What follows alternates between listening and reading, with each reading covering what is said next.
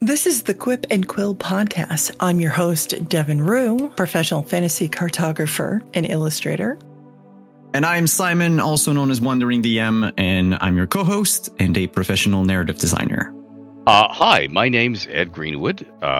56 and counting years ago, I created something called the Forgotten Realms, which was later adopted as an official setting for the D&D game, and that's what most people in the industry will know me from. But I have written for just about every major property over the years, including Middle-earth and Oz and all of those.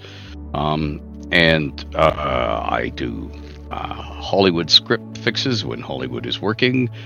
I'm a narrative designer for computer studios like Spearhead and NetEase, and I do voiceover work. All sorts of stuff. How on earth did you get into doing this for a living? Let's start there. Oh, okay. For a living. I was basically a 6-year-old kid writing fantasy short stories to entertain myself. I had, because I would read stuff in my father's den, and come pounding up the stairs and say, "Hey, Dad, this one was great. Where's the next one? Where's the sequel?"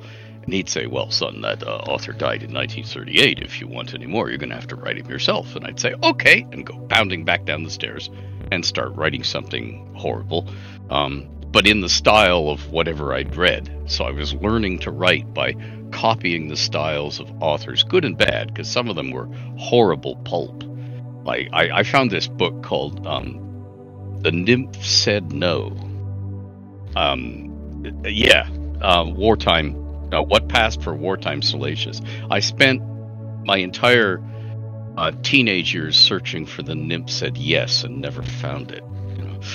I guess my dad hadn't bought that one. I don't know. But I wasn't thinking of this as for publication or anything. Just I wanted more stuff to read because I'd read everything in my dad's den, and he had like about 40,000 books in there, and some of them were dull as ditchwater, like radar physicist stuff, and the international proceedings of the IEEE, which is like international engineering. And I'm going, I don't know what this is, but it's thick and leather bound, so I'll read it.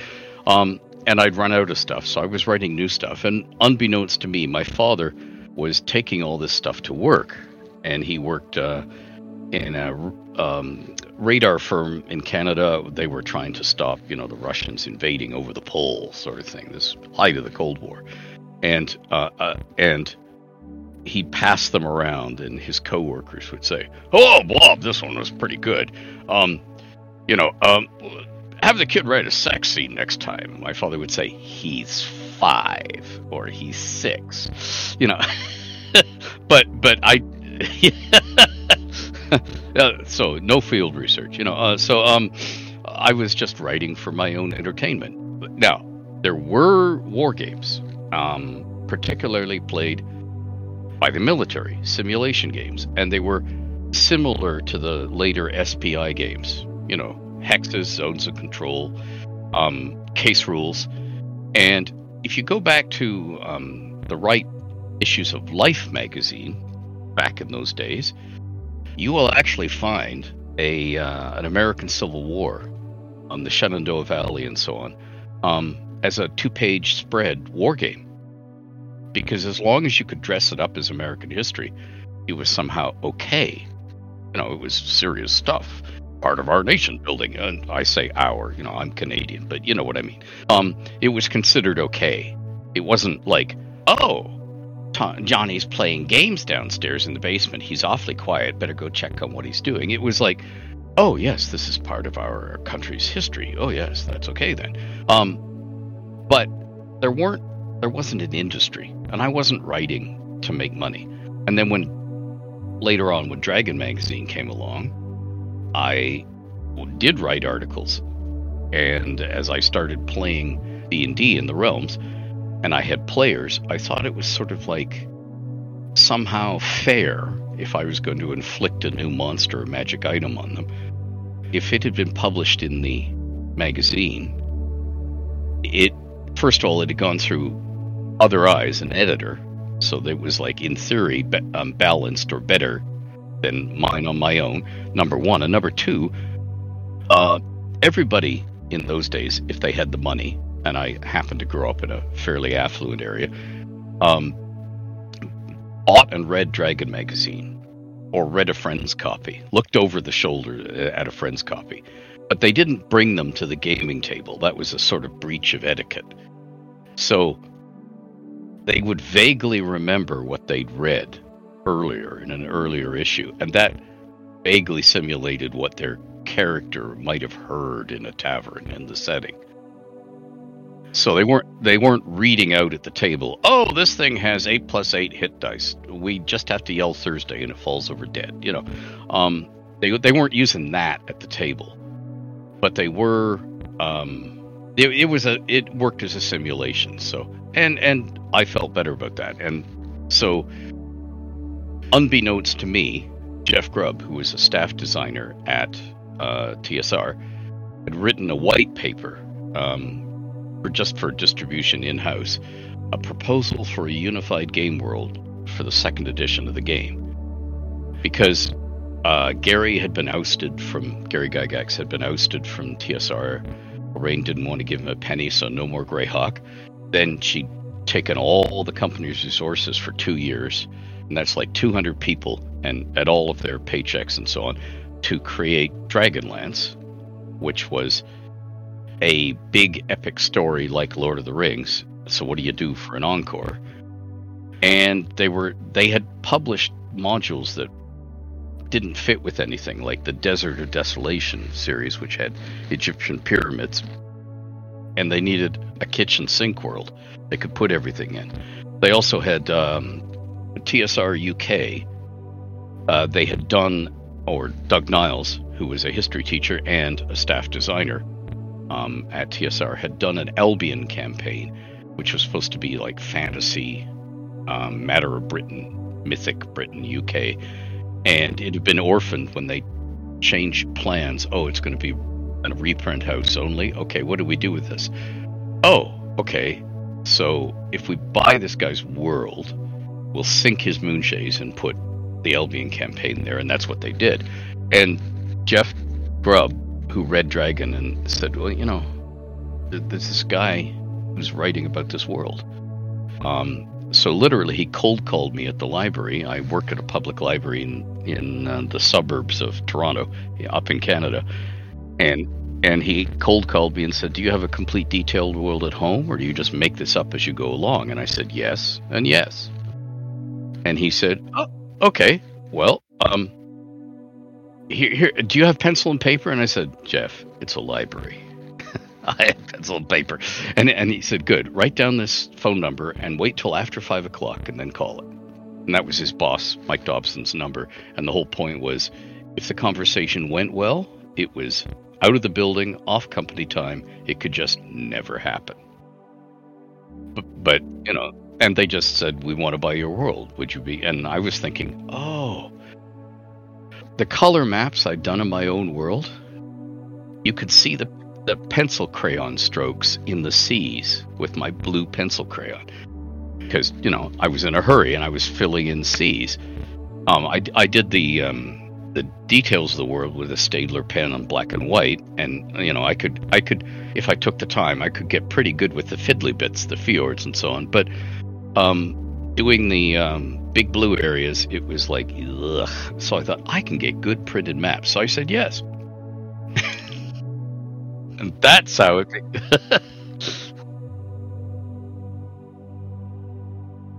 Yeah. But that's it. That's the short version of how I started doing, because I wasn't even thinking of it for money. Now, okay, from the point of view of someone today, it was a pittance, but at the point of view then, I was getting to do official monsters, and I was getting paid $25 US per monster, which in those days was a lot of money.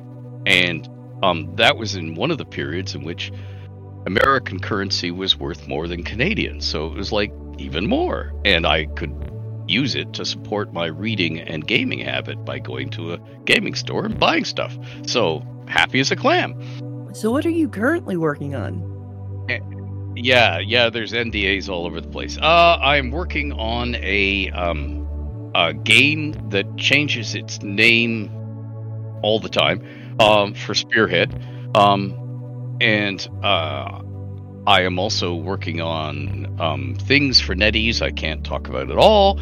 And I am working on Askliath, which is Auchli in modern Gaelic, which is Viking ruled Dublin, detailing an entire city for Fate of the Norns. Andrew Volkowskis' Diceless, because it uses runes, a Viking role-playing game.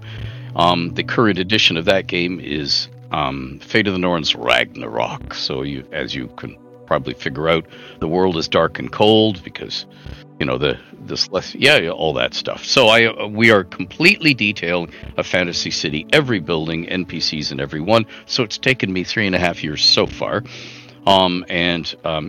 There's that. And then I'm working on stuff that I probably can't talk about. I'm just trying to think. Yeah, and then I have a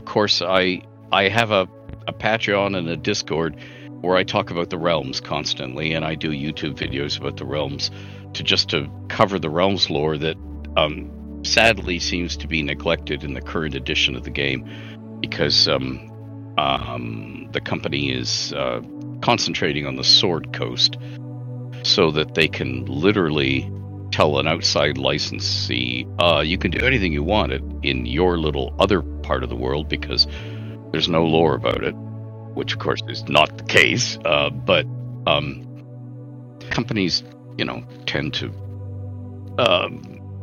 water passes under. Yeah, and they forget what they agreed to in earlier contracts, which were, a predecessor company years ago, and they just move on. And I can't move on. I'm tied to the previous contract. So I go, wait a minute.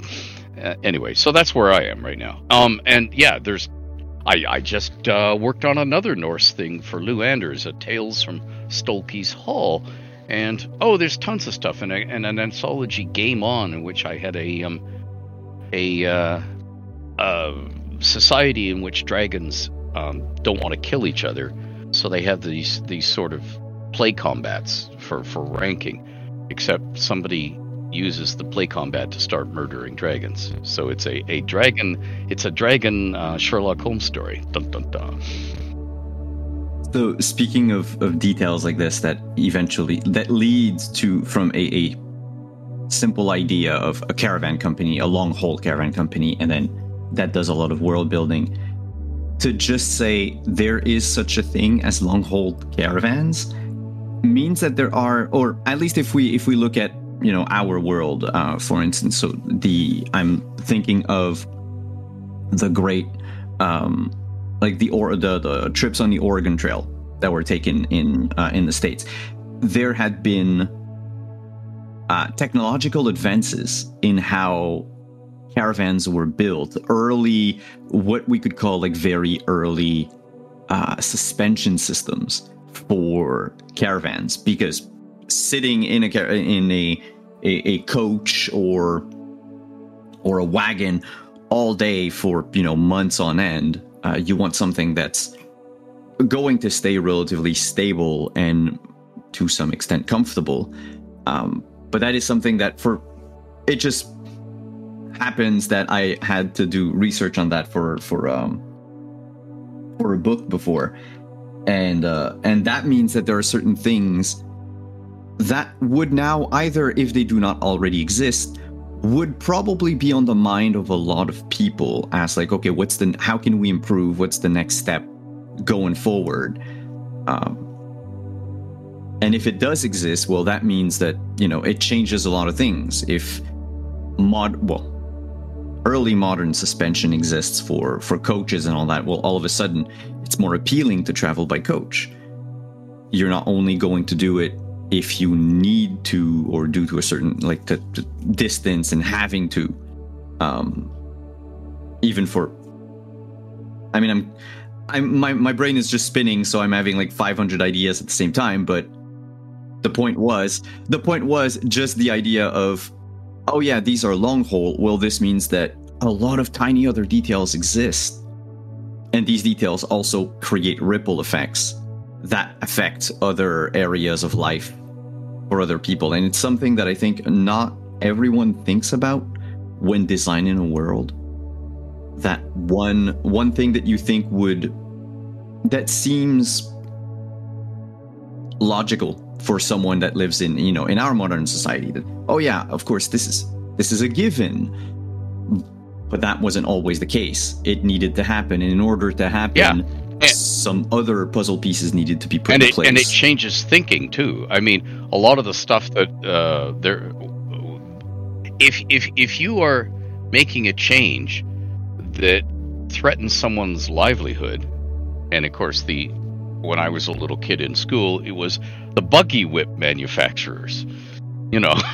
If you go away from a horse and the buggy, you are threatening the livelihoods of the buggy whip manufacturers. They are going to try and stop you. And if they can't do it by legislation, they might do it by killing you. Because if the secret dies with you, it's too late once the secret's out and everybody's had a good look at these things and bought them, because they can make their own. But if they can stamp it out before, then they will, and just out of self-interest. Mm-hmm. Or they'll try and buy you up and control you in some way, like blackmail you or get a hold over you. It's the old grab your wife and kids thing. The old thing that is always lampooned. Beautiful shop you got here. Be a pity if something happened to it. That sort of stuff. And of course, that's all adventure opportunities. But yeah, you're quite right. Everything in the world, if it's a living world that works in quotation marks, then everything's interconnected. Something you think you can do in isolation, and by the way, for world builders out there who are starting it for the first time, I'm now going to point out an obvious trap. And the obvious trap is, I'm going to sit down and write out the lineage of this royal family or whatever since the Earth cooled. Okay, sure. If you want to waste time and fill and that's the thing, as I have white hair and white beard, I have figured out I don't have many years left. But when you're a teenager and you're into gaming for the first time, the world is your oyster. You have thousands of years ahead of you, don't you? No, you don't. So don't waste them on lineages until it matters to the story, which it will when you're designing later on. But for now, don't spend the time on the history so much as spend the time on what do I want it to look at right now? What meets the eye in this city or port right now? Because that's what you need as a dungeon master, as a world builder, as a designer right now. And once you put it in place, this is what I want people to see, and this is what I want to be here. Then you turn to the history. Okay, how did it get that way? I have to come up with some reason it got that way. But don't start with the history, because then it will dictate what people see. Oh, well, that couldn't have happened because this. And though there's nothing wrong with that once you've got everything built together, at the beginning, it's taking away your fun and restricting your design possibilities. So make sure you do it the other way around. Anyway. Right, because that does work a lot easier if you design what you, whether it's you're a writer and talking about your readers or your players, if you design the world that they want to see first and where they'll be playing in, and then work backwards in the timeline, that makes it a lot easier for you to focus on the explanation of from point A to point B. I kind of try and tell all of my, I have a cartography course on my Patreon, and I tell everyone your maps are in the past. So they're telling part of your world's story. And they're not technically the absolute here and now. So it's okay if there's not things on your maps that are immediately indicated or, because you can explain, because even in our world, we have towns and cities that were on maps that never existed, that once existed no longer do. you know, and that's okay. It doesn't have to be perfect, and it doesn't have to be exactly what your players will encounter when they get there. But you need an explanation once they get there why it's not, or why it is and it's not on the map. And having stuff in maps that is suggestive but not entirely accurate. And the real world thing is, hey, there's something that's fogged out on this Google map. Why? And it's a mystery, and everybody loves a mystery. And unsmiling men in dark sunglasses will show up at your door if you inquire too closely. And there's all, we're in an adventure. What is the most fun thing that you've designed? What do you have the most fun creating?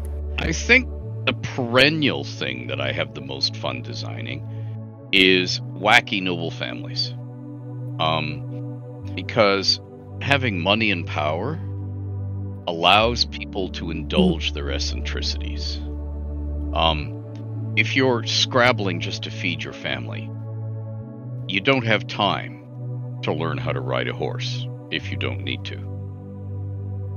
Or try and breed dragons.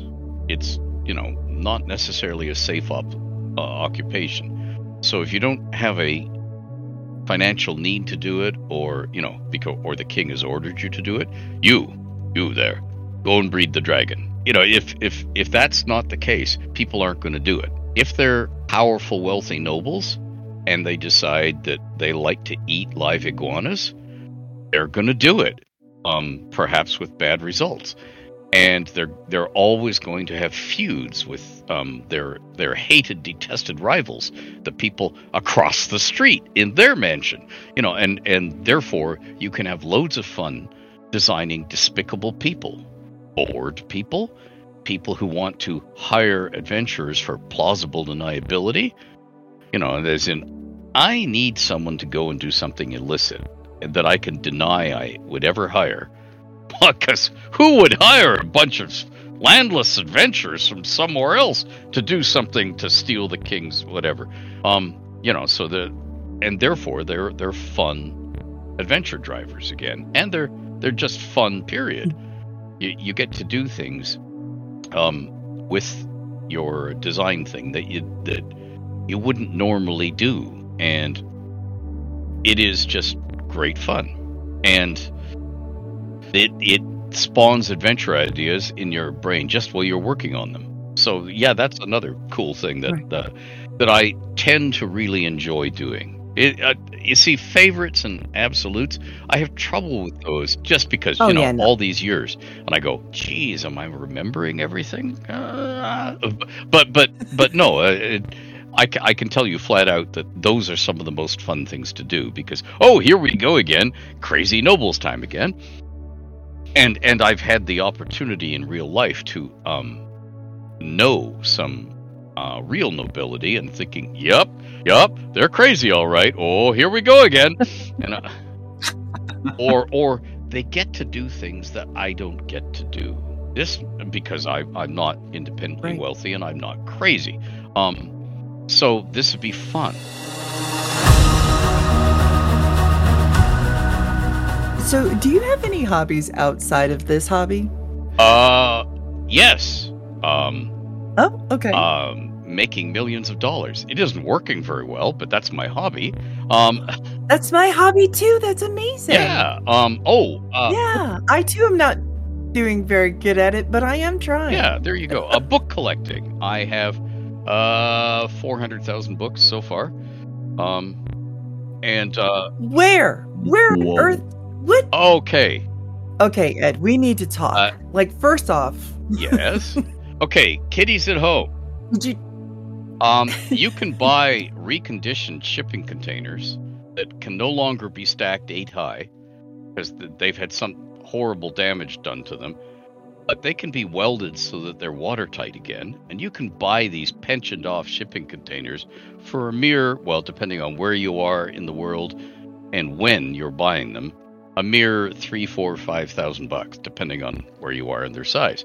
So if you live in the country like I do, all all of the locals in this small village in the country, they have rusting cars, tractors, seats that they removed from long gone vehicles, scattered around their acreage. So, if they're out gardening, they don't have to walk far without sitting down because there's something to sit down on, or there's an old car that you can stash something in if it's hailing or something. Well, I don't do that. I give my old cars to the local junk dealer in exchange for a few bucks towards new tires for the new one.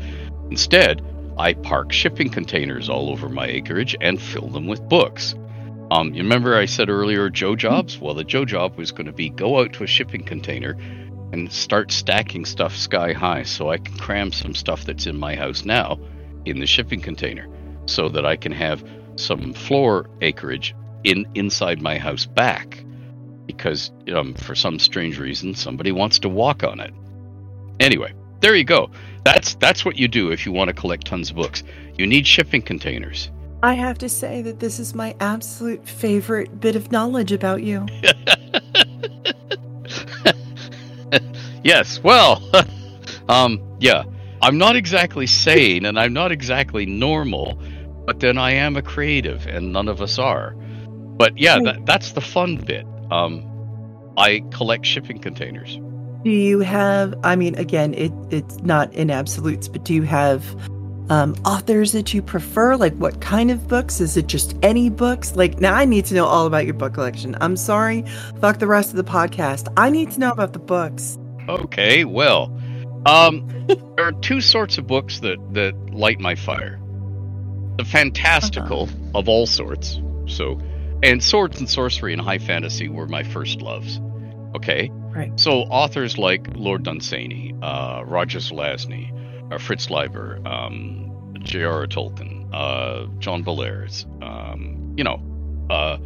tons and tons of authors like that. And I have like multiple copies of favorites because when you loan a book, you never get it back. So you buy multiple copies so you can loan it to a friend knowing you'll never see it again. And that doesn't bother you because it's copy number 36. And then there's the books I love for research purposes. I tend to have books like how to be a Tudor, how to be a Victorian, all sorts of useful reference books like that. They light my fire, and I'm surrounded by them right now. I'm just going to look over here and see what I have. Oh, yes. Yes, all sorts of stuff. Living Like a Tudor, How to Steal the Mona Lisa, Lost Languages, Lost Kingdoms. See, all this sort of stuff. It's grist to my mill. So, that's the sort of stuff I surround myself with. Books are more important than anything else in life except food and a safe place to take a dump. Absolutely. Yeah. Assuming your toilet's working and you can feed yourself tonight, books are the next thing. I realize there are tons and tons of people in Middle America who'll go, God, this guy's nuts. I never, because there are people in this village where I live in who, will say things like, what do we get him for Christmas? A book. No, he already has a book. No, that's a... Yeah, but I mean, that's a real conversation they have. Or they'll say, oh, what do you need books for? You got your Bible, you got your Farmer's Almanac, you got your calendar. What else do you need? Okay. But I'm not that sort of person. I'm the other sort of person who has to have all the books. And when I have to withdraw something in the library, like delist or deselect something, I'm always saying, no, we can't get rid of this one. But surely you're not going to, we paid good money for that. Was the public paid for that? That should never leave our shelves. And they go, Ed, you can't keep every old book because you like it. So we get rid of it, and 2 weeks later somebody asks for it. And I go, see? I told you we should have kept it. Yeah. Do they listen? No. How many times do you go home with those books? Oh, I don't, because I'm depriving somebody else in the world of the chance to discover those books. True. Do you collect like first editions, or that doesn't matter? That really doesn't matter. I have a lot of first editions because I'm old and I just bought them, whatever it was when it was brand new. But no, I don't. I'm not into the I'm going to pay millions for that book. No, I just want to have the book. I need a reading copy, more than I need to have. And I don't need it signed. I was privileged over the years to meet and befriend a lot of authors who are no longer with us. Terry Pratchett, Roger Zelazny. I got to see Professor Tolkien, but not meet him. I was a very young kid, and it was a very large lecture hall. But I would never bother them for signatures. I would just hang out with them. And in those days, nobody had phones that had cameras in them. Right. Mm-hmm. It just didn't exist. So I have nothing but the memories. I don't have signed this and signed that. But because I wasn't pestering them for autographs, I got to spend a lot more quality time with those people and hang out with them. And they would visibly relax because, he's not trying to get an autograph out of me, which is, don't mind giving autographs, but sigh, I'm up. I'm meeting a fan. I'm on, You're now working. Yeah. That for me is true rewards, because we can't take it with us, any of this stuff. So building this huge book collection, somebody else is going to have it, or they're going to dumpster it after I'm gone. So I'm going to try in my will to make provision for it so it goes to a good home somewhere. I have these wild plans that I shouldn't ever have had because I'm a writer and I get paid in cheese sandwiches, of having like a library, a writer's retreat, so people can come and always look at my book collection. And, no, that's probably not going to happen because it costs money to build buildings. And as I've discovered, is I want to endlessly expand my house to make room for more books. And, people say, you could, just get rid of your books. And it's like, no, absolutely not. You are dead to me now. Yes. Yeah, what kind of sacrilege is that? Yeah. The nerve. Yeah, how dare they? How fucking dare you? It's right. Obviously uncivilized. Anyway, The nerve. How dare they? My God. Anyway, Speaking of, things that you should never do, barbaric things you should never do with your books. I have a question for you. Do the books that you collect, not necessarily just the ones that you might use for research, do you dog-ear them? Do you dog-ear the pages? Do you write in them? Do you leave post-its in them? None of those things. In fact, if I've read a book that was new, as opposed to found it in a thrift store, you won't know it's been read. I won't crack the spine. I will hold it. It will keep it clean. I do not eat or drink near the books when I'm eating them, just out of habit. You don't do that. Because I grew up reading my father's books. And although I would laugh at what he considered smut, as in Forever Amber and Peyton Place, those were pretty racy at the time. I wanted my father not to know I'd been dipping into his books. And you see, this was a doomed thing because my father was not stupid. The idea was he and I could both pretend that I hadn't touched the books if I left them absolutely pristine. So then we wouldn't have to have those awkward little conversations like, son, I don't really think you should be reading that yet. And as a result, I never ever had any of those conversations. There were no books were off limits. So I was reading about all sorts of stuff. Thank you for vindicating all the times that I've argued with my friends that you should not crack a spine, you should not dog-ear your pages, you shouldn't write in books. Yeah. I don't get people that do that. There is an exception. Family Bibles. If a family is recording lineage of their own family, and you come across this because it's not your family Bible. You found it in some antiquity store or whatever. And it's fascinating to read these trails left by other people.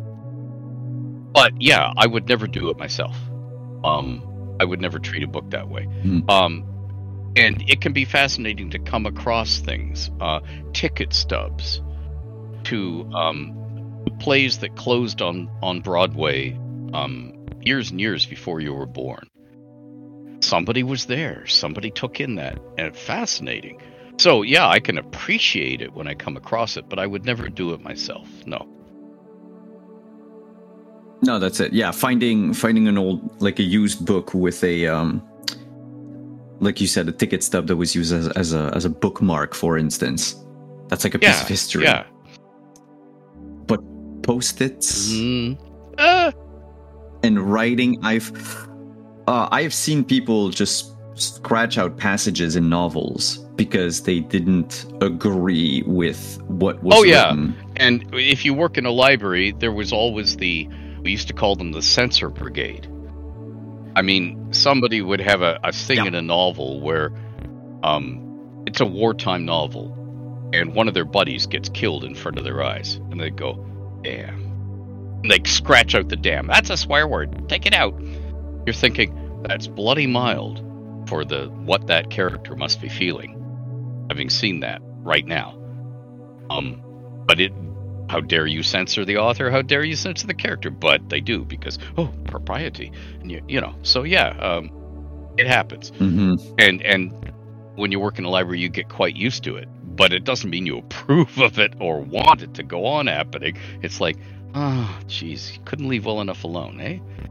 And I realize that, when you're reading a book, it's a conversation between the author and the writer, but you don't want it to be that sort of conversation.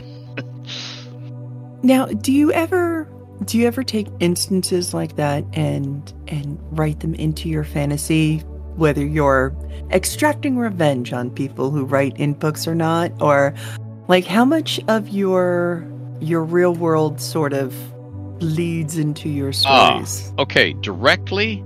No, not at all. Indirectly? Right. All my characters in all my novels come through the doors of the library every day. That's one of the reasons I would never want to stop working in the library until I had to, for whatever reason.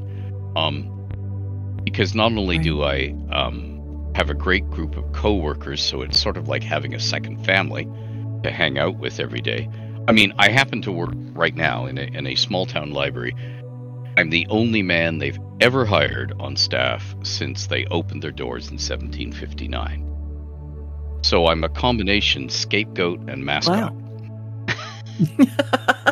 And also the beard, very goatish anyhow, so that works. Yeah.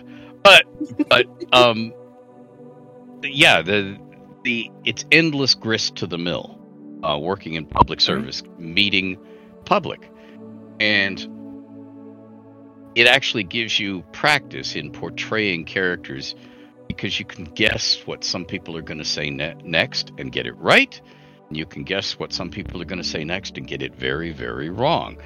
And unless you are opening your mouth and saying injudicious things yourself, it doesn't cost anything. It's not something that's going to harm anyone in the real world. You're just an observer. So yeah, it's fun and it's good practice, and you can bring people to life effortlessly by just copying what you saw and heard in real life. I love that. I mean, I enjoy people watching. It's the biggest reason that I go to Comic-Cons when I can. I'm immune compromised, so unfortunately, yep, I am still not allowed around any of it. But which just absolutely makes me really sad, because it's my favorite form of people watching. Because the thing that I love the most about this hobby, this industry, is it's extremely emotional. This is us telling our wildest fantasies, our greatest dreams, our hopes and dreams for ourselves, whether as heroes or as villains, or just, living other lives. And I think it's amazing to watch other people play games and really get into their characters, but when they cosplay, when they meet their idols, when they get around other people that obviously really kind of understand that the whole geekiness around this, they're so much more relaxed. They're so much more themselves. People watching at Comic-Cons is like my favorite thing in the world.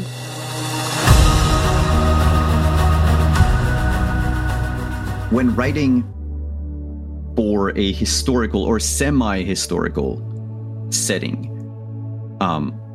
where do you draw the line at we're going to keep things that have already existed, that have already happened, and where do you veer into, okay, well, this part of this person's life or of these events is going to be fictionalized? Like, what is your preference as a world builder, as a writer? If it's totally up to me, I would like to make things as historically accurate as possible. Because I like having goalposts to design within. It is more fun as a designer to use them as obstacles and turn them to benefits. Like, I don't want to sanitize real world history. In the case of Athcliath, first map we have of real world Dublin is John Speed's map in this 1687, I think it is. So much later than the period. But we do know from records, not map records, but records, lots of street names. And the problem is that the church, as in the Christian church, bought up areas of land in the city, and they'd tear down the slums or whatever that was there, and they'd put up a new church. And a graveyard and a manse and the whole 9 yards. And then they would take the names of the streets they destroyed and reapply them to the new construction. So the names would survive, but the streets had migrated just a bit. And this happened over and over and over again. So if you look at the fantasy version that I did of the city, all the street names are authentic. The actual locations of the streets may not be, because we don't know. I'm literally making it up. The other thing is, we know from the get-go that we're doing something that didn't happen in real life. We're doing Ragnarok. And we think there are two ways of... Well, there's a whole bunch of ways of playing the city. But you can play it as a no magic. So it's literally brawny people with weapons hacking each other and money. Or you can play it full magic, as in Fae live invisibly in every single building in the city and treat the humans who think they own the buildings as pets or things to be duped and so on. Or you can play it somewhere in between.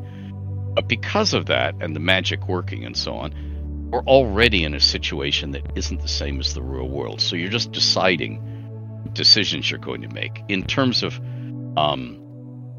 the design thing, Citric Swaran, the One-Eyed King, is a real historical figure. He did kill the Hibernian, future Irish, Celtic king and rule.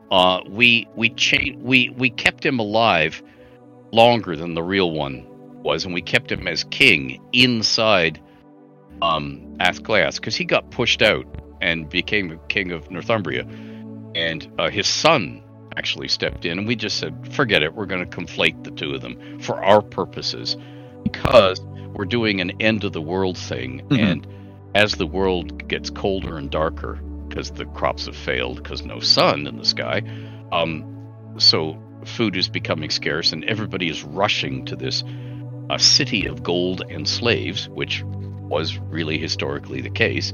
But all of this stuff is rushing together, and people are searching for solutions, and therefore there's lots of money in the city, and therefore there's lots of opportunities for adventure. We're sort of building a cauldron for adventure here. We're going to go with that. So we're going to monkey with a little bit of the dating, but we're not monkeying with the flavor, and all the names are authentic, although I've invented characters and put Norse or Celtic names on all of them, with patronyms rather than surnames. But I've followed all the conventions, done all the research to make sure that, because it's more fun that way. Yes, I can make stuff up out of whole cloth, and I do that all the time. I'm working on the realms. I'm used to doing it. It's not hard for me to do. It's actually a lot more work to do the research and keep it historical. But again, it's more fun to treat everything as the goalpost and design within them. I can design on blank canvases very easily. It gives me maximum freedom. But these days, I am usually designing for a client of some sort, whether it's paid or not. So whether it's just a friend who wants something for their campaign. What do you need? What's happened already? Which direction? What are you interested in? Is this going to be dungeon crawls or down into the Underdark? Or do you want political intrigue? What do you need me to give you as meat to use at the gaming table? Okay, that'll be my touchstone. That'll determine the direction. It's a lot more fun. So that's what I usually do. I'm designing within a set of goalposts, and that way I know I'm designing something that you, the end user, want. And in the same way, if I'm doing a panel at a convention, I will say, what do you guys want me to talk about? Because it's far more worthwhile. I can flap my jaws about anything, but if we've only got a limited time, I might as well be talking about what you guys want to hear about, so I'm not wasting your time. And so that the panel will be more useful to you rather than, we spent all the time talking about his latest project. No, what are you going to want to hear about? That's what we'll talk about. I'm trying to be a service industry because that's what it really is. That's what it comes down to, yeah. Yeah, if somebody's paying for your shiny new gaming thing, you're in theory you're helping them with their game or something they can use, even if it's just as inspiration. The many gamers who don't have anybody to game with, so they actually treat your latest novel or your latest game thing as entertainment to read in bed. They're never going to game, but they are going to enjoy it as a work of fiction. It's that sort of stuff. I'd rather be writing what you want to consume rather than saying, oh, I think it's great if we do this. No, what do you want?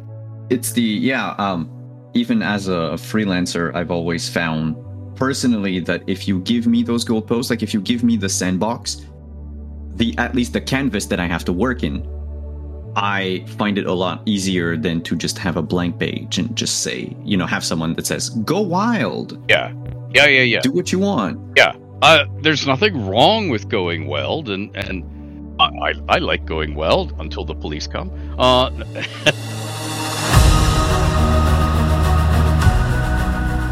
What is the strangest thing that you've ever designed?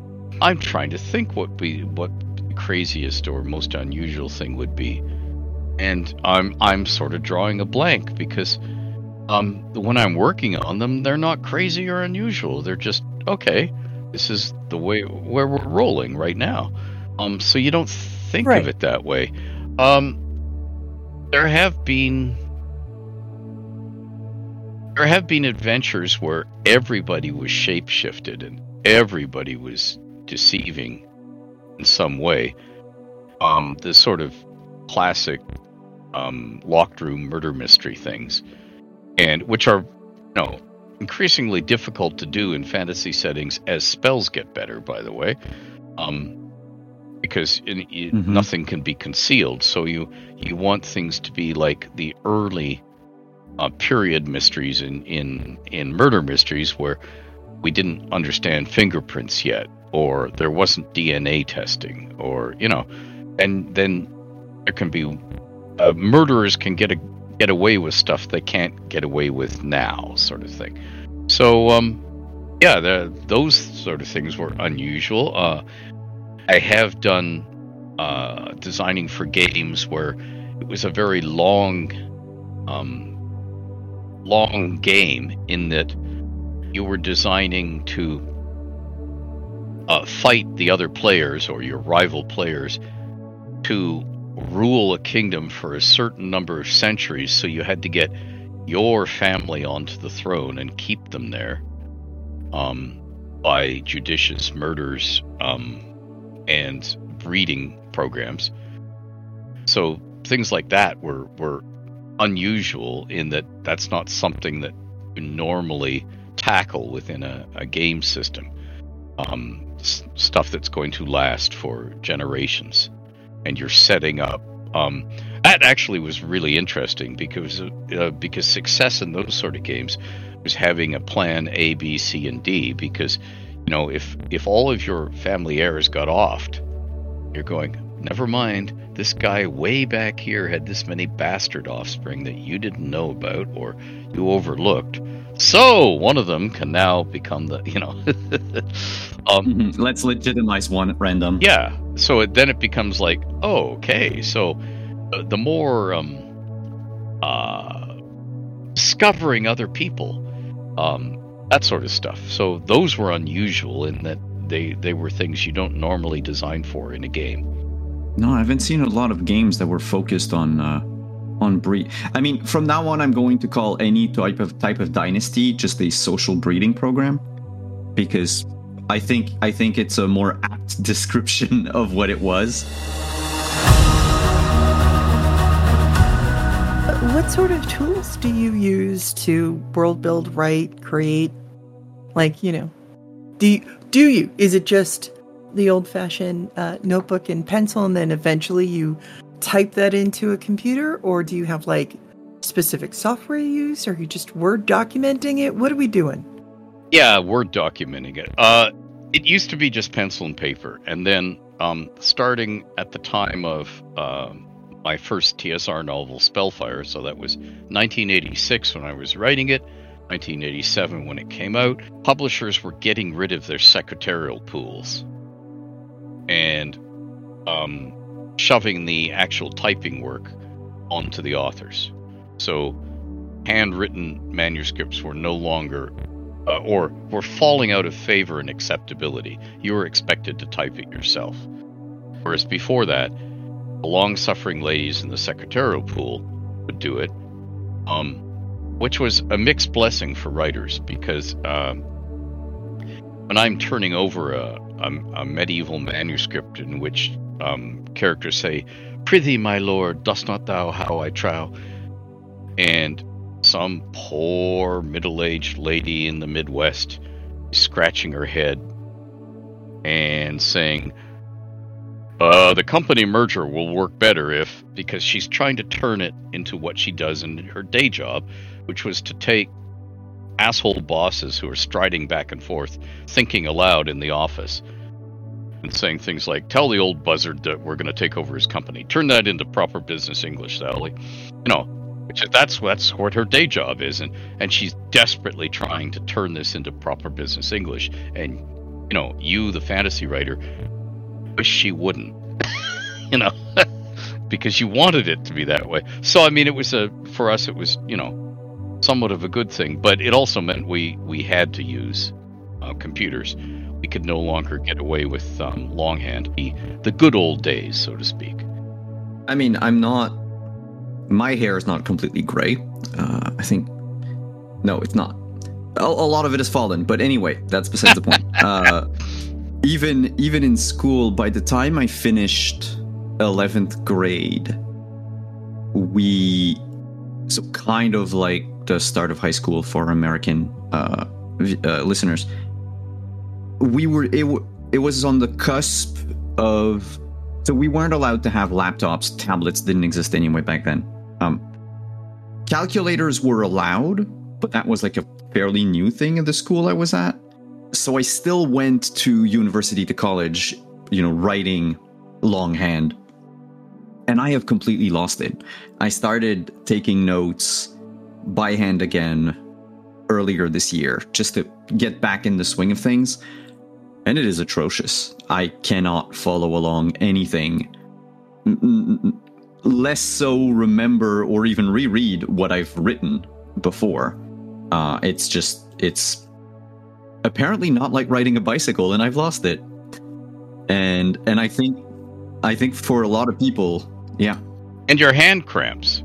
Devin, you'd know this from Yes. mapping for, but it's the same thing. If you have to write in cursive, after the first hour or so, your hand is going, Yup.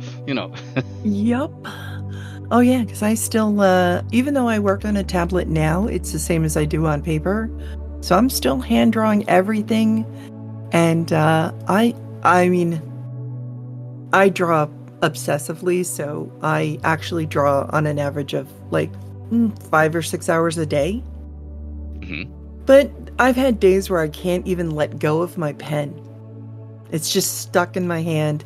My wife has to come over and uncurl my hand around the pen. I can't get it out. I get where you're coming from, yeah.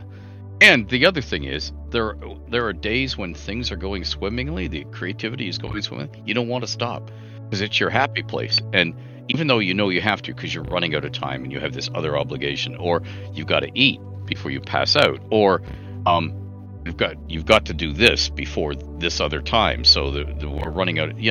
Whatever it is, don't want to stop because there are times when it won't go swimmingly, and those times. So when it is, it's like, I'm in my happy place. Yeah, not letting go of this pen until someone pries it out of my fucking hands. Or you realize you haven't eaten in like 16 hours. See, this is one of the reasons why I'm contemplating putting a refrigerator in my office. Ed, if you could choose your next... So after you're done all of the projects that you're working on at the moment, if you could choose your next one, what would it be? I think I would like to get back to pumping out a solid dozen Forgotten Realms novels before I shuffle off this mortal coil. Just because I can't legally publish any at the moment because the novel writing program got shut down. And therefore I miss them. It's like anything else you can't do. You miss it the moment you can. And that would be one thing I'd love to do. I'd love to get to. If I had to do something completely new, I think I'd like to try something like akin to what Lynn Carter was trying before his untimely death, which was he was trying to build the history of an imaginary place. So writing fiction that was nonfiction from his point of view. And he would do the world building we do as a matter of course in role-playing games that wasn't a matter of course in fantasy back then. He would design the coins, he would design the fashions, but he would have a central story. And in his case, it was a history of this city-state, Kimyorium, the city of 100 kings, from the coming of Aviathar the Lion to the passing of Sphiridion the Doomed. In other words, he was going to tell the entire history of the rise and fall of this city-state as fiction. And he'd do it in stilted, almost biblical prose. Not all the begats, but I mean in stately prose. And that would be a fascinating thing to try. And again, I'm going to stress for our listeners, this is one of the reasons why things like Patreon is so important for creatives. It gives us the freedom to create without having to have a job outside of doing this, unless we want it, of course. And or we've made the mistake of getting addicted to food. Right, because I mean, there's that. But, in general, support all your favorite creatives on Patreon. It's really important for us. It helps us do the things that you all love seeing and exploring and being a part of yourself. So.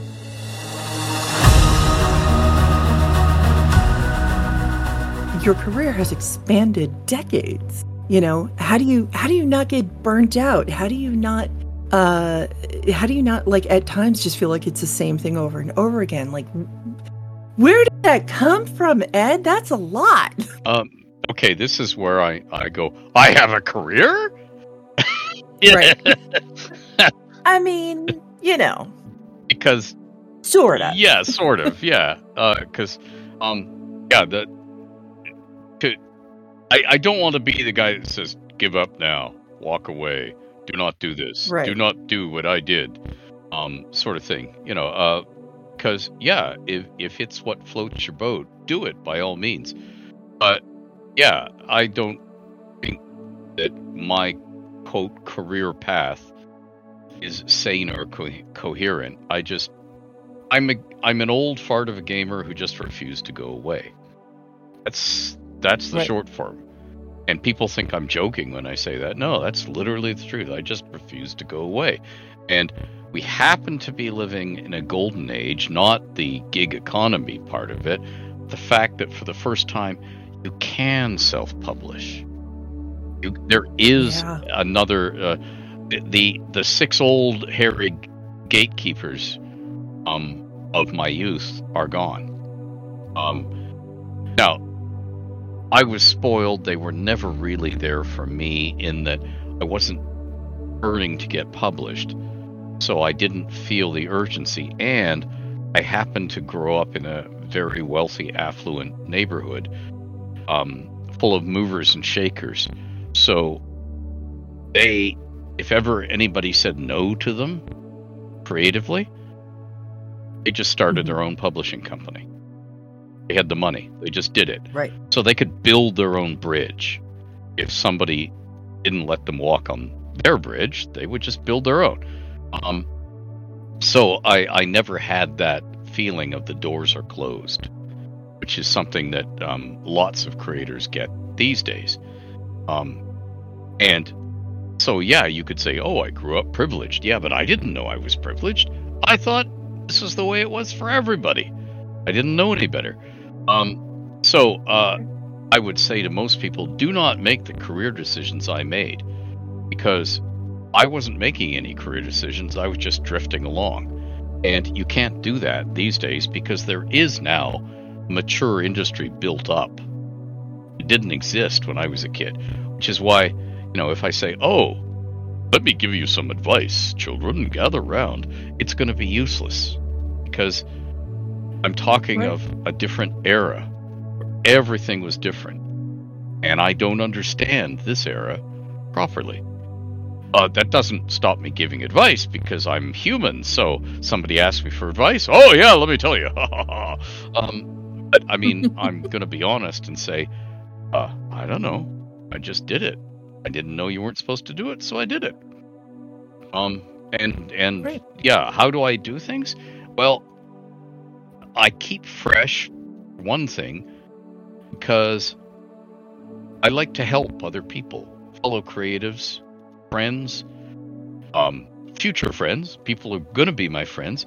So when they want to do something creative and they're afire with their first thing, so it's something different and new for me. And if they say, and I want you to collaborate with me, okay, let's collaborate. How do you want to do it? You choose. What do you mean you choose? Well, because I want to do it the way you want to do it, and it'll be different for me from the last time if we do it the way you want to do it. Oh, I was sort of planning on me telling you what would work, the big secret to collaborating. No, there are no secrets. You got to put your bum on the chair, your fingers on the keyboard, and do it. It's that simple. How much of Elminster is you, and how much is it is like, this is who I want to be, or whatever? Yeah, it was more like what people forget when they look at me and they see the long white hair and the beard, and they go, oh, this is your self-insert. Got to remember, I was 5 years old when I created Elminster. I was Right. a little kid with those plastic unbreakable glasses. I'm saying that in quotes because the one thing you'll learn, they're breakable. Yep. But I mean, and I was clean shaven because I couldn't grow a beard yet. I was 5. But It'd be impressive if you could at 5, though, let me tell you. yeah, yeah, yeah. The doctors would have been swarming all over me to find out what was going on. Wolf boy. Yeah, but the thing is, Elminster back then was, he would say the things that I would never dare say as a polite person in society. So he could be the crotchety mouthpiece, to borrow Oliver Hardy's lines from Laurel and Hardy. Well, here's another fine mess you've gotten us into. You know, he could be that sort of cantankerous commentator, including during play sessions. He could pop up in the middle of a dungeon and say, well, you know, if you bothered to go through that secret door 8 rooms back, you might survive this, but you didn't, so you're not going to. Bye. You know, he could be that sort of, which was the Dungeon Master's way of saying, you poor schmucks, I have to save you from yourself. But other than that, he was not like Eddie's wish fulfillment fantasies. People think he is now because of how the realms has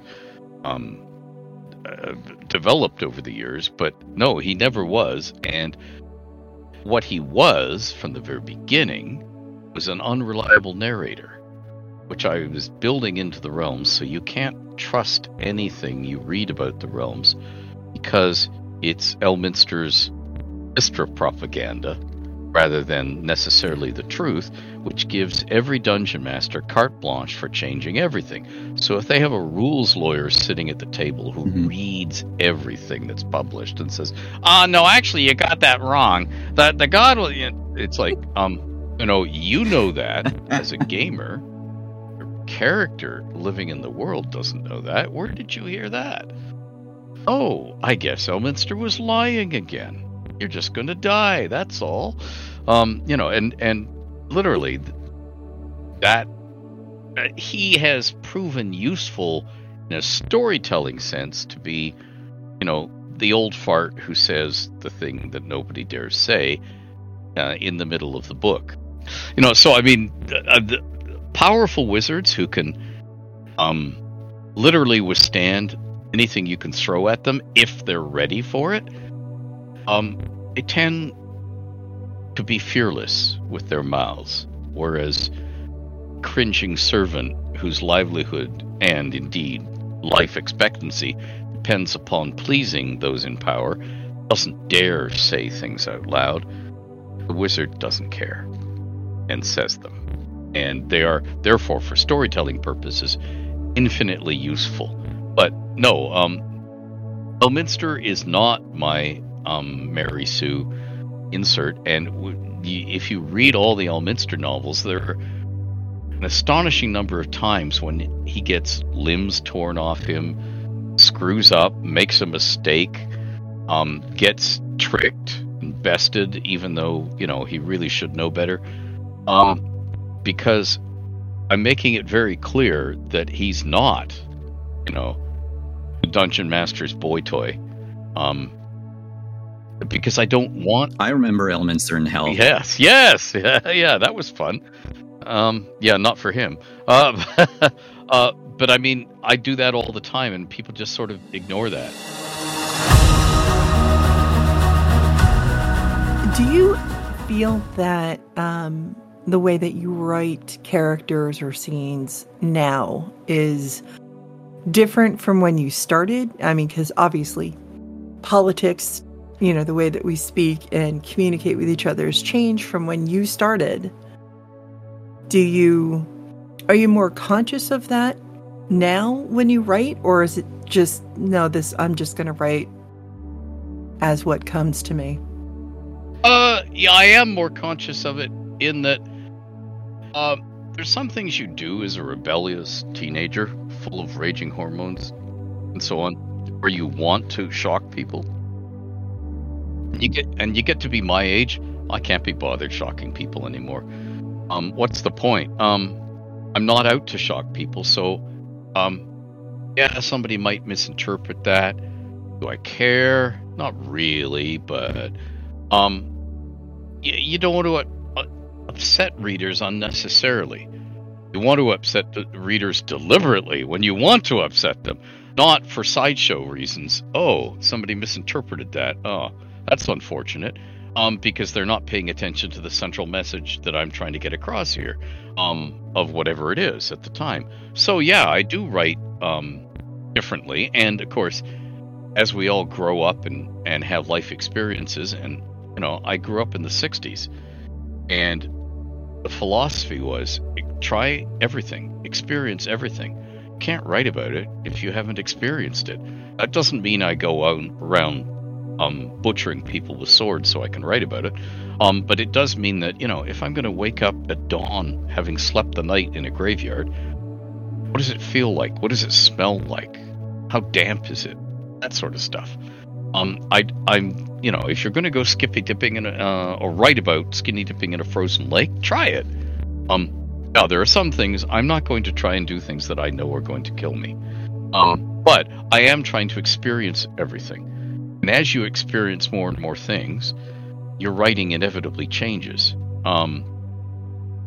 You also acquire not only increased sensitivity, but a certain amount of I don't give a shit anymore. If you can't handle it, that's on you, not on me. But again, that's when I'm doing something deliberate. Like I'm driving home a point or trying to explore something. And in the case of the Seven Sisters in Elminster, it's absolute power corrupts absolutely.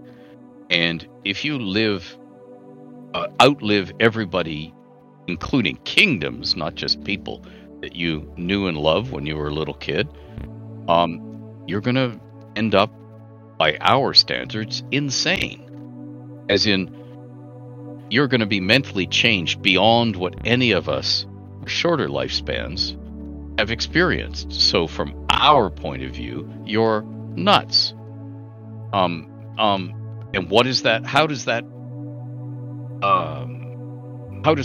show in your life? How does that affect how you behave? And of course, people made great hay of the fact in sort of God-fearing, heavily censored middle America that I had Storm chopping wood in the nude. And see, there was no sex in those books. Were in Bob's, but not in mine, because I was told you can't put sex in your books. I said, okay, no problem. But the shorthand of it was nudity. And what it was basically was I'm saying, look, this woman owns this farm. She lives there. She literally doesn't care what other people think. So for her own comfort, you could say, yeah, but that's crazy. She'll cut her legs or something. There's nothing to protect her. That sort of stuff. But I mean, she's been doing it for these 8 centuries. If she was going to cut her leg off, she would have done it already. She's better with an axe than that. So she's chopping wood in the nude, and people come to her gate to talk to her. She doesn't care if they see all of her charms. This is what happens when you're too old to care anymore. And everyone's going, "Oh my God, what a dirty old man, the writer." No. I'm showing you things about the character. She doesn't care about things like that. That's not what floats her boat. And she has bigger fish to fry. She's serving a goddess, and there are far more important things. And those sort of things she doesn't fuss about. And because I'm showing you how all of her centuries of living have changed her. She's essentially different than other characters that you're going to encounter in the realms at this time. And yeah, that has changed my writing, because I've realized when people just totally misinterpret, as in, oh, these people are so stupid, I can't use sarcasm, because they'll take it as literal. So you then learn when not to do things, because, oh, got it.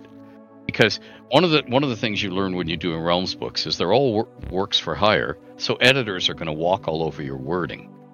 So I can't put subtle things in and expect them to get through the editing. So I would say things in a certain way, but the editor would change it so that the hint that I was putting in there is gone.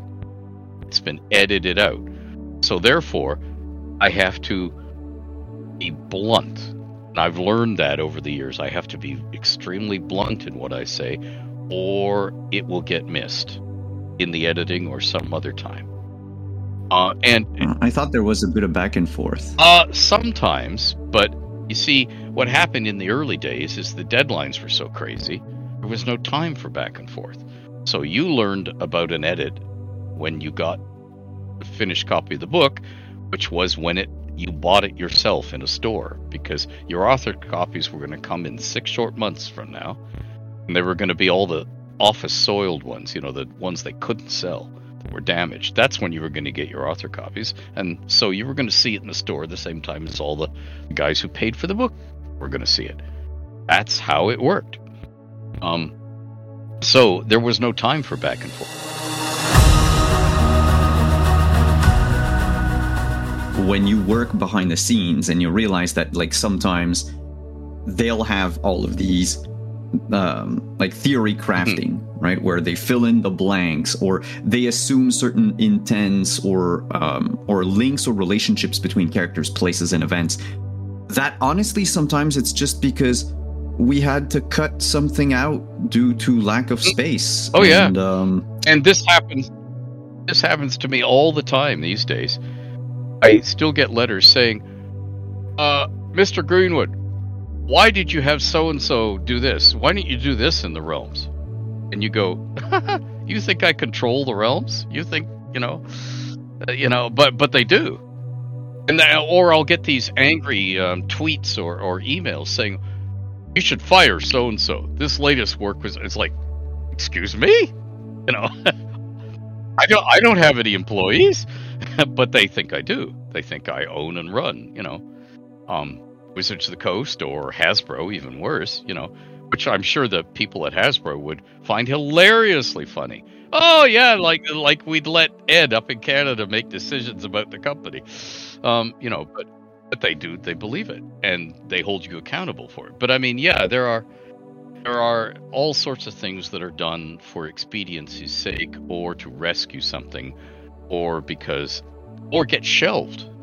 Something happens in the real world, and all of a sudden, because of a real world event, we can't release that movie, we can't release that computer game, because its theme is now very similar to the classic one. Thomas Harris' Black Sunday.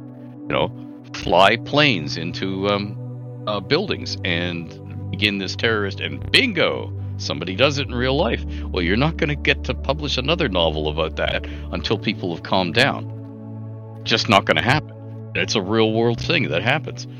And it doesn't matter if you had a movie or a book finished, it's going to get shelved. Maybe forever. And that happens in gaming as in everything else. Or just what is flavor of the month changes. Yeah, sometimes you have something that would be topical and then need to change it last minute. And that means that certain things, have to go out the window, or certain things will be left unexplained. It's just funny that it's often, not necessarily a business decision, but it's like, oh, during my weekly meeting this week, we decided to throw away like this and that part of world building in our game.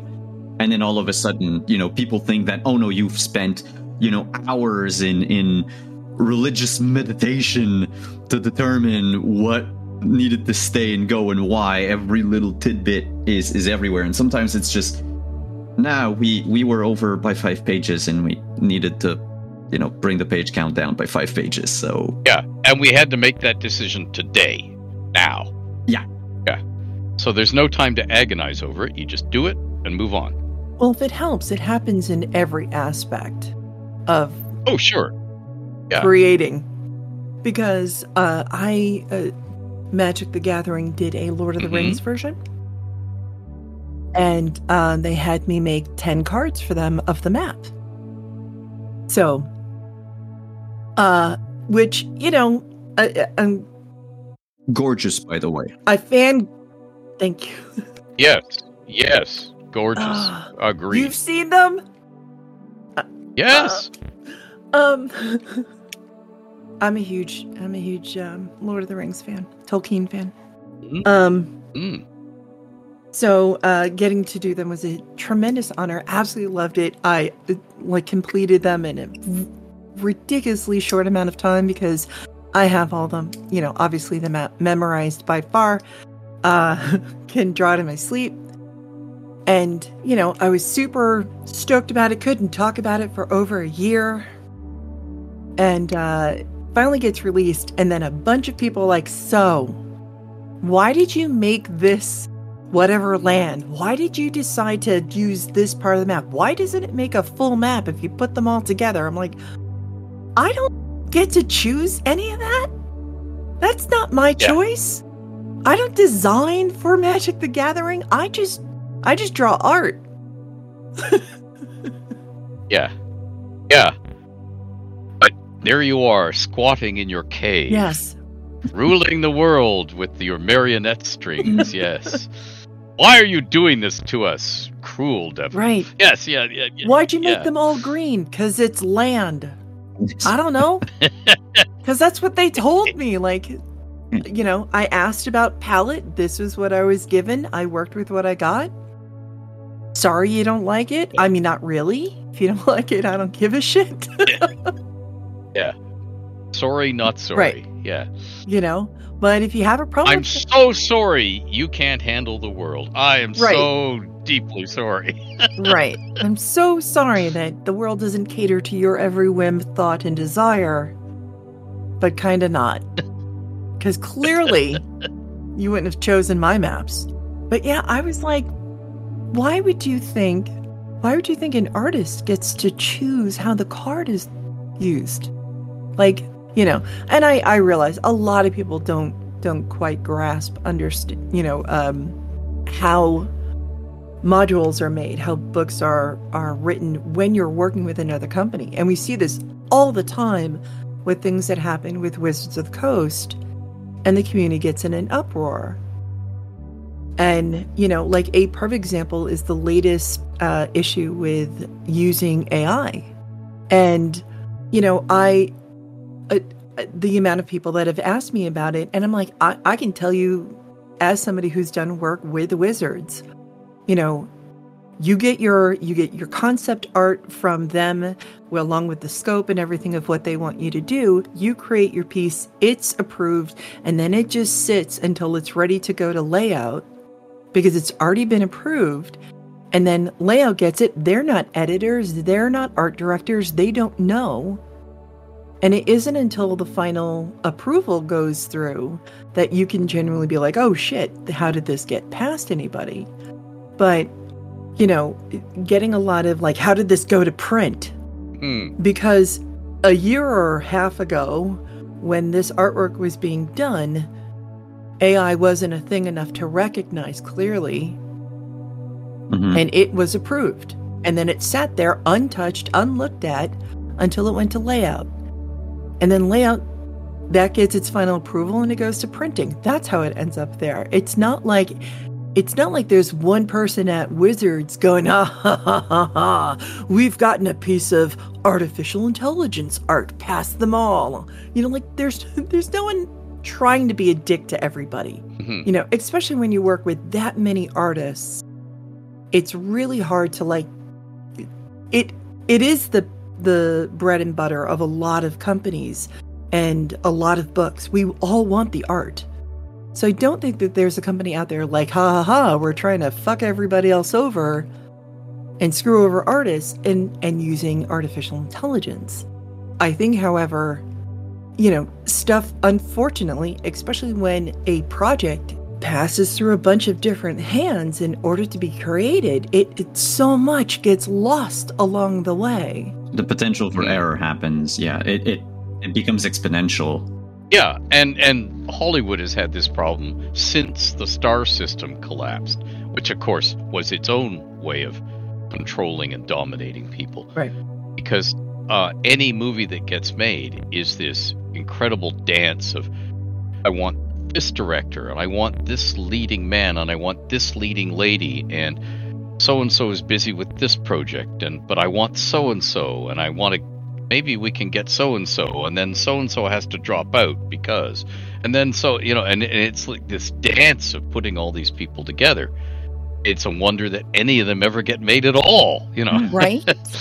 Yeah, no, same thing. And it, you know, being friends with so many other creatives that work with Wizards, and to watch them just absolutely crumble because a project that they've worked really hard on is now completely overshadowed by an error. It's just, oh man, my heart goes out to them every time. I'm like, I'm so sorry. It's kind of like how Wizards accidentally put miles instead of feet on the maps that I made for the Explorer's Guide to Wildmount. I still get asked about this. Like, there's a house in one of them that's like, I don't know, 3 miles long, 20 miles long.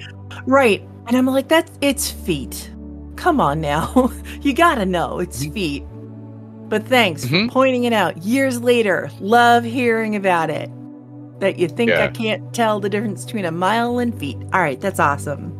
And I get that too, because I was hand drawing all the realms maps for me and handing them in. Right. And Jim Ward was saying, "Oh, ESR is not going to publish any maps without scales. What's the scale on this map?" And I said, "See that little thing drawn down on the bottom? That ruler line? That's a map scale. And you see how it's clearly labeled?" He didn't know what a map scale looked like, so he assumed there was no scale on the maps. And it was like, but he's in charge of the, so yeah. Right. And it's not anybody's, it's just, as you said, there's this long chain of people, and the longer the chain gets, the more potential there is for a tiny slip up to happen, just because there are that many actors in the chain. To go back to your Hollywood analogy, or to have someone along that chain that just decides, oh, I need to have this inserted in the product now. Like, I really want this to be in. And now you have to go back to the drawing board and change whatever it is that... Are you allowed to say things that are canon for Faerun that aren't in the books? Like... And in fact, although the current company stance from the copyright holder right now is that canon only comes from them, they would, in fact, the original Realms contract, and if they want to throw aside the contract, well, I guess I get the Realms back, so where's all the money, folks? The original, anything I say or write about the Realms is canon, by definition, until it's superseded by a more recent published product. So if I say, people in this country, like Veldor, and just to pick an example at random, have long floppy noses, or long floppy something else's, it's canon until they contradict it in a later published work. And that's part of the original Realms agreement, and that's the way it's always been. So yeah, what I say is canon until they contradict it. That's the way we worked it out for how we would run the Realms. And our guiding light in this was Marvel Comics, which we'd all worked for and on and were fans of. As in, you had to pick up and use other people's toys that were already in the sandbox. And there were rules about how you broke the toys and what you put them back into the sandbox when you were finished your story. And one of them was, it was considered very bad form and bad writing to change the essential character of an established character to fit your plot unless you had an in-game reason for changing it, like the person went insane or something. You couldn't just have them act out of character because it made it easier to tell the plot that you'd thought up. You had to respect the toys you were given and put them back more or less as you found them, unless it was approved that you could kill off somebody or whatever. And in the same way, we had an agreement for the Realms. Don't blow up the moon. Was Jeff Grubbs. He was the first Realms traffic cop. And mine was, for every loose end you tie off in the Realms, I want 3 new ones. So if I've built a loose end in, and for lazy storytelling purposes in a published product, you're going to use it up, burn it. Okay, the price of burning one of my loose ends is I want 3 new ones. Because that way the world will always feel alive. It will always feel that it has a life outside the adventure in hand. So that if your player characters take 3 months off to recuperate or train or something like that, the world will travel on without them. It won't be a lifeless backdrop that just stops dead until they step on stage again. Things will continue to happen. The world is alive. And that's why we built it in that way. And that, as far as I'm concerned, is the way things are still going. Again, the current copyright holder might disagree. I have no evidence one way or the other. But it doesn't matter what they say or do about things not being canon. Nope.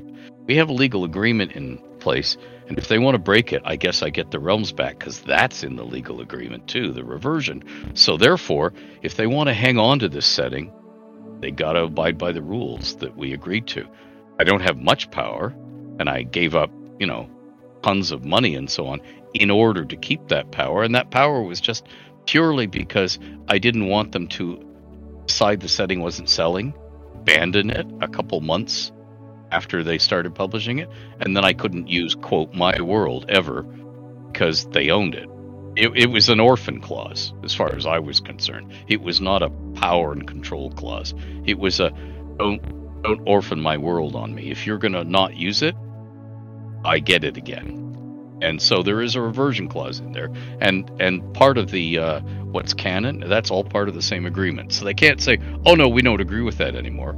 I mean, yes, they can say that, but they can't legally get away with saying that. I can say, oh, really? Well, my lawyers want to talk to you because I get the whole kit and caboodle back. No, you don't. Yes, I do. And if you've wrapped D&D up in the realms, that's your problem. Because that'll be the defense. Oh no, this is not the realms. This is D&D, the brand. You don't own that. You're right, I don't own that, and I have no claim on it. But if you've wrapped the two of them together, that's your bad, not mine. And like this is something I find that very interesting, but also to the people listening to the podcast. Like these are the type of things you also have to think about when you're about to sign a contract or any type of work. Like there are clauses that you should look into. You should get yourself a copyright lawyer. Because yeah, sometimes, you don't know about certain things, and sometimes it's done maliciously, sometimes it's not. But like you could end up, and right? You could end up giving away the rights to something you created and never be able to ever do anything with it again. As a creative, it is one of my worst fears, to have like my babies taken away from me. It is one of the reasons why all of my contracts have it in there that I retain the art rights to everything I create. I'm able to sell it. I'm able to have it on my website. I'm just not able to present it for commercial use for other people. But it's something that, again, I come from a business background, so for me that was a no-brainer. The amount of artists that have come up to me and don't have that in their contract, and I'm like, okay, we need to immediately revise your contracts because this is something that you're really going to wish you had. Even if it's just, it's not a matter of something going somewhere and blowing up and becoming big. Just simply, as an artist, you should retain the rights to everything that you create to some degree.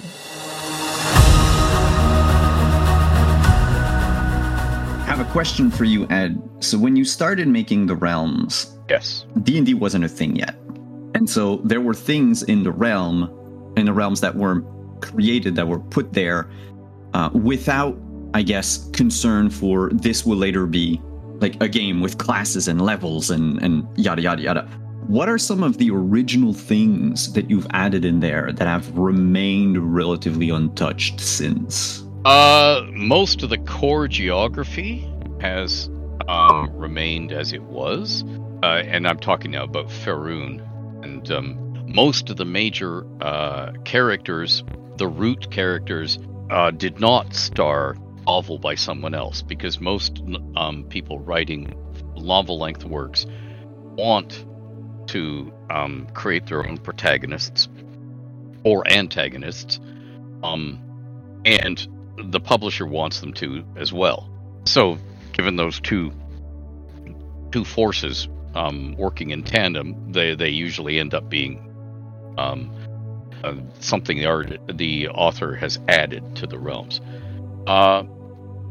Most of the basic way that things work and how I figured out the sanitation and stuff, that is pretty much as it was, just because in the first 30 years of the Realms being published, they would go back to me all the time to check on things for lore, because it was just easier. Why don't we just ask the guy who knows where the closets are, let alone what skeletons are in them, because he's sitting right up there at a public library in Canada, which means if we phone it, he will answer the phone and say, "Can I help you?"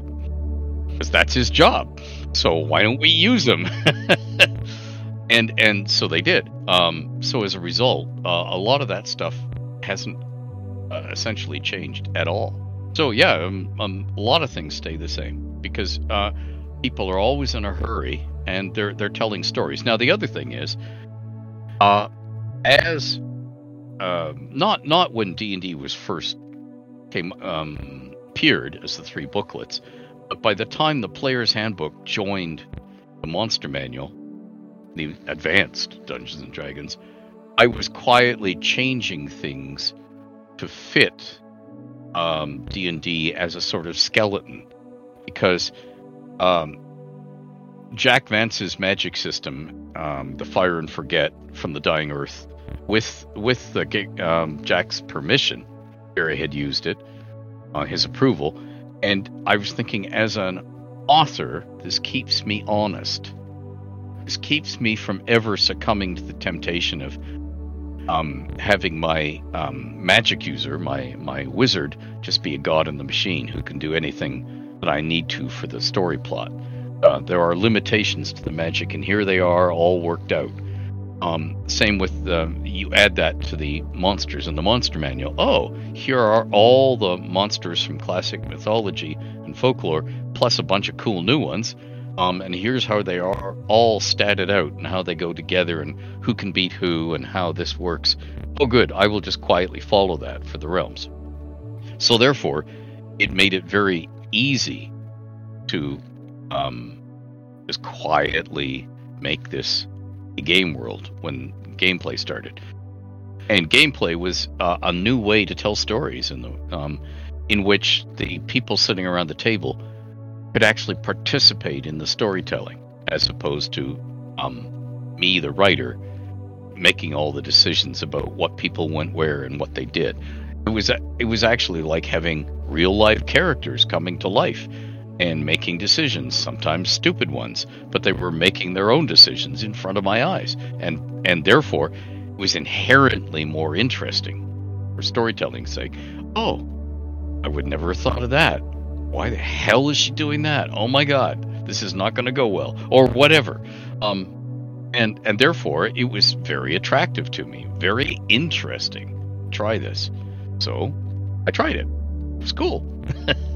And the rest, as they say, is history. How much game design do you do? Like how now when you write?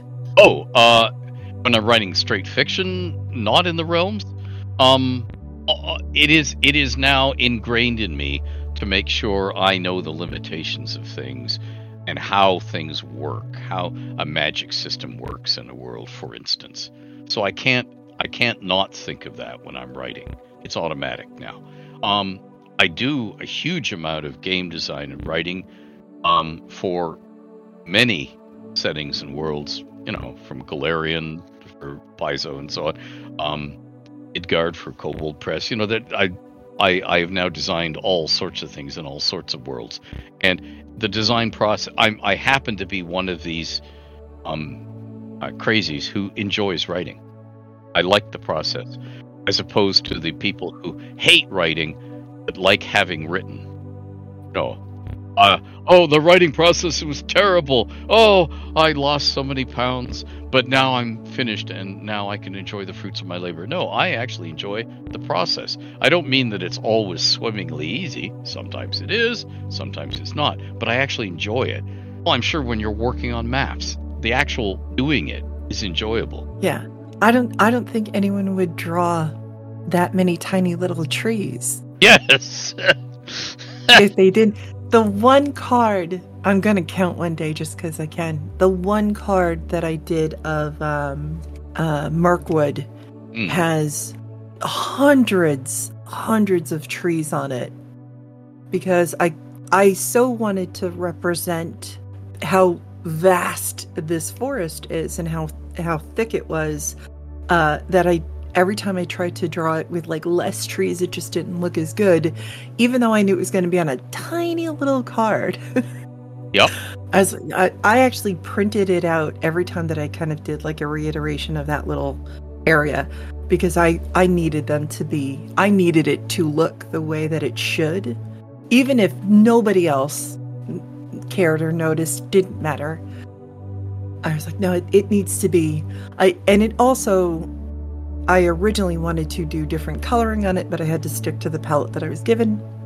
Mm-hmm. Because Mirkwood is a different colored forest, so to speak, or is presented that way. And artistically, I would love to make those choices, but you are working in someone else's IP, so you kind of like need to stick to what they want, so it's more congruent with all of the art that they're creating for the deck. But yeah, you would not draw hundreds of trees on a map. I love it. I sit there and just kind of zone out and create maps and world build and tell stories while I'm doing it and write really weird little notes the entire time. And yeah. Yeah, I mean, if you don't enjoy the process, why are you doing it? Right. Well, I also think that's what makes a tremendous difference between somebody who it is an artist and somebody who's just drawing or just painting. Like it's the big difference between, to use the example, artificial intelligence, because it can't create art with the same emotion that a human being can. Mm-hmm. And that's, I mean, it would still be pretty to look at, but you can't train it to have depth or emotion, or to put in the Easter eggs that humans do, because it doesn't understand that concept. I think you could have stopped your sentences after the third word. It can't create. Yes, but but in reference to like other people as well, when you are creating something out of passion, out of something, just a love of what you do. I started making maps because I love playing D&D, and I was a teenager playing this game and just drawing a map and being goofy, and then going to school the next day and asking my earth science teacher how our planet works, much to his enjoyment, and sent home with like a stack of books and a list of other things to read, and it spurred my love of earth sciences, and that plays into how I make maps. But the artistic side of it is, I see a lot of people's maps. I get asked a lot to critique them. There's a big reason I don't. One, because if you are making a map and it serves its purpose and its function, then there's nothing to critique. You're telling whatever part of the story you need to tell with your map. That's up to you. And don't let other people tell you otherwise. But also at the same time, I'm still ultimately an artist who does paintings and does things other than maps, and I just applied my artistic skills to it. And therefore, artistically, I've got opinions, but I leave those to my own art, because one, I'm not an art director. I'm not somebody who teaches other people art. You do you. I do me. And wouldn't it be refreshing if half the planet applied that philosophy instead of trying to tell everybody what to do every 5 seconds? Yes. It'd be amazing. But yeah. And you can't, again, we are, all the trolls that we get, all the people who tell us what we're doing wrong, all the people who love to jump on the opportunity to, actually us, to tell us something we're doing is wrong or not to whatever standard they like. You really, really have to love what you're doing to put up with all of that shit. Yep. So again, if you think you're getting into this for fame or money or whatever other stuff, I'm sorry. You should probably not get into this industry then. You kind of have to have nerves of steel. Well, the other thing is like a great example is fame is relative, right? Outside of this industry, how many people know any of our names? Yes. Yeah. I actually find that a relief. Yes. Because I'm not going to have paparazzi try and look up my legs and get a photograph of it when I'm getting out of a car. Not that they would be thrilled by what they saw.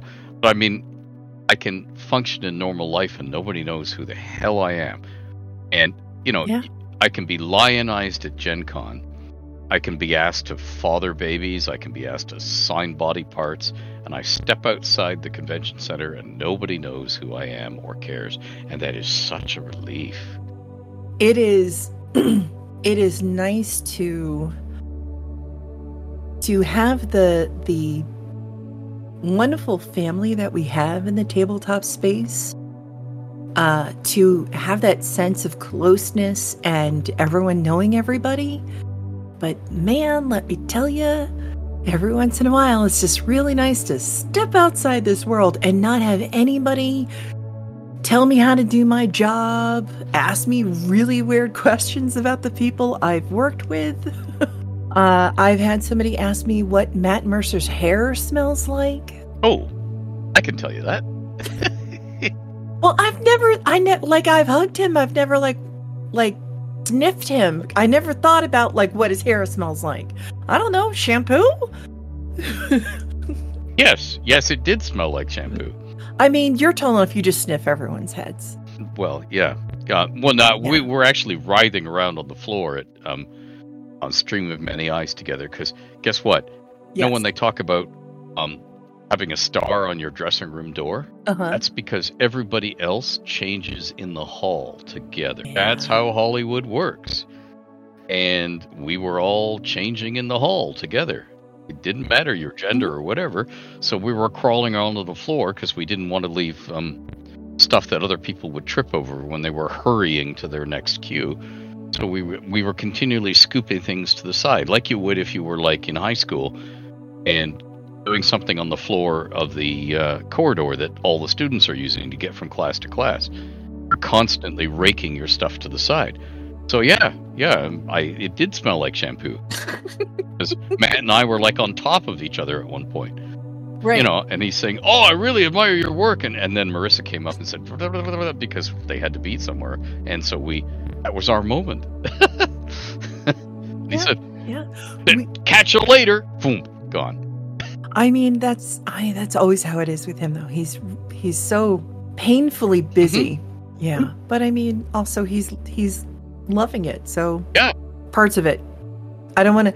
Also, please stop quoting me, people. I don't fucking speak for Matt Mercer or anybody at Critical Role. This is just personal observations. Can we not? See, you get to say something that's canon, and it is.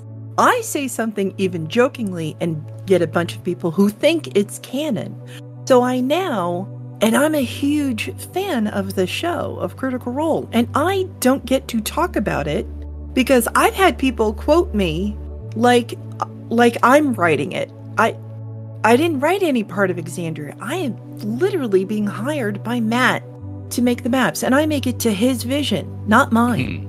So, it makes me feel very uncomfortable because I don't want to take anything away from them as a creative force. I don't want to imply, yes, there's creative back and forth and I get to say things here and there about like this wouldn't work or this should or this would be in this area. But that's it. Like they're minor things to just help the map or the area look better or something to work easier. And that's it. But it's really unnerving to have people like walk up and like, quote me on something and like that becomes canon. And I'm like, it's not. If you don't hear it on the show from Matt, it's not canon. Please stop. Yep. So it makes me nervous. Yep. And that's something we all have to deal with. And I've had people argue with me online about stuff in the realms. It's like, I created that. For our listeners, writing a book, a novel, is different than writing a campaign setting. You do want to give your players and your DMs as much freedom to play in the world how they want at their table. And this is one of the reasons why there is so many people that push back on campaign settings that are written in a way that force particular topics or situations into the story, regardless of how somebody wants to play at a table. If you want to write books about it, that's up to you. But a campaign setting isn't necessarily you dictating how the game should be played a specific way. Yeah, like your setting needs to have room for potential for adventures, potential for misadventures, and conflict. Right. And if you force a certain if you force everything in like a little box, then the only thing you can tell is that one story that you forced everything into. But at that point, just write it as a novel. Right. Mhm. Like there needs to be villains in your world. There needs to be conflict. Yeah. There will be conflict one way or another, because without conflict, even the most benign type of conflict, there will be no story. I mean, there are limits to this. If you're writing a novel or doing a setting of gothic horror, and somebody buys it and says, "Oh, this was scary. I don't like scary things. You should have written it so it wasn't scary." It's a setting for gothic horror. You picked it up for gothic horror. Don't be surprised if there's gothic horror, folks. But beyond, Right, come on. yeah. Beyond that, yeah. And of course, one of the delights of role-playing games is that players can be creative. They can do things that aren't the usual way of handling a situation, and God knows they will, as anybody who's ever designed for.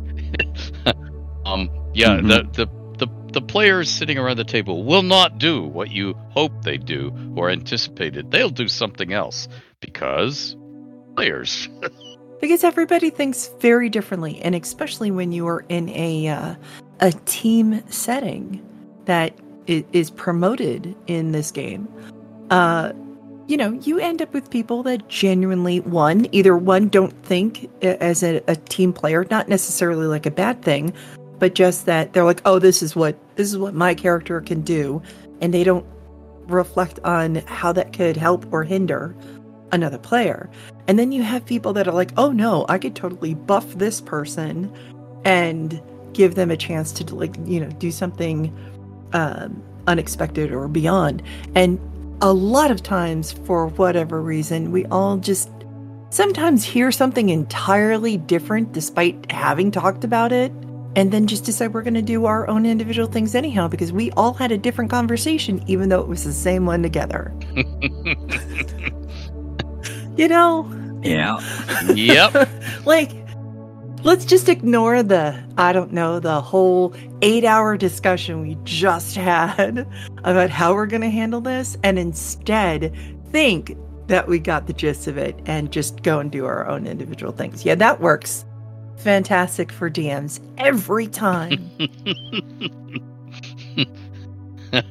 Do not apply that lesson from the gaming table to the real world, folks. Right. Because people can and will hit you. I actually, every time that my players go off on a tangent about, we actually do this out of game now, because I realize that if we do it in game, it just gets a little unwieldy time-wise. So I'm like, okay, if we're going to discuss plans, then we're going to end the session here, or pick it up whenever at a different point and do something else.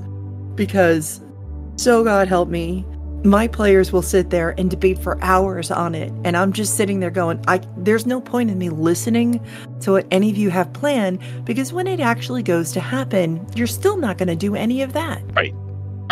So, yeah, I can't use any of this to prep what might happen, because y'all are just gonna fucking do what you want the second we go to roll for initiative anyhow. So fuck it. Yeah, I love my players. I can tell. Listen, my players were all some level of blind. So my players have a very fun way of tackling issues that absolutely fucking surprise the shit out of me almost every time I throw an unusual situation at them. You know, we just experience the world very differently is all I really can say about it. Mm-hmm. So it's just, you know, when you don't have to rely on where somebody is in a room, or you can't rely on where somebody is in relation to you in a room, you find other ways to, like, figure out how to harm somebody you can't see. Or how to contain somebody you can't see. So, you know, my players are really ingenuitive, and I'm never fucking prepared for whatever it is that they have planned. Ever. This is one of the reasons why I joke all the time that we won't stream our games, because it's we have to bend the rules a little bit, because we aren't using visuals the same way. And because of that, you know, we kind of like designed our own little world and system to use in order to make it kind of work with the way that we create characters and tell our story. And not that it's a tremendous difference, but it's enough that, you know, we kind of had to build a lot of stuff ourselves. But they're wonderful at breaking their own rules that they've made. But they're fantastic at keeping within the physics of our world, which I love them for, because it's like a big thing for me as a creator as well. Like, these are the physics. This is what can and can't happen in this world. Please just abide by that. That's all I'm asking. You know, kind of like on Earth, you can't just magically levitate because of gravity. So you need something that makes that actually happen. So they actually apply all of that in our world. But at times, man, do they really test those laws of physics? What are players if not people that are constantly trying to break the universe? Well said. Well, the great thing is that it's their own in this instance. So it's not like me being really precious about my world, because we built it together. We've been playing for over 20 years. So we've created our NPCs and everything else. So if they do it to their own world. And they are now painfully aware of how much work goes into DMing. It's great. So they tend to be a little bit more respectful of, like, not doing complete world-breaking stuff. Thank the gods.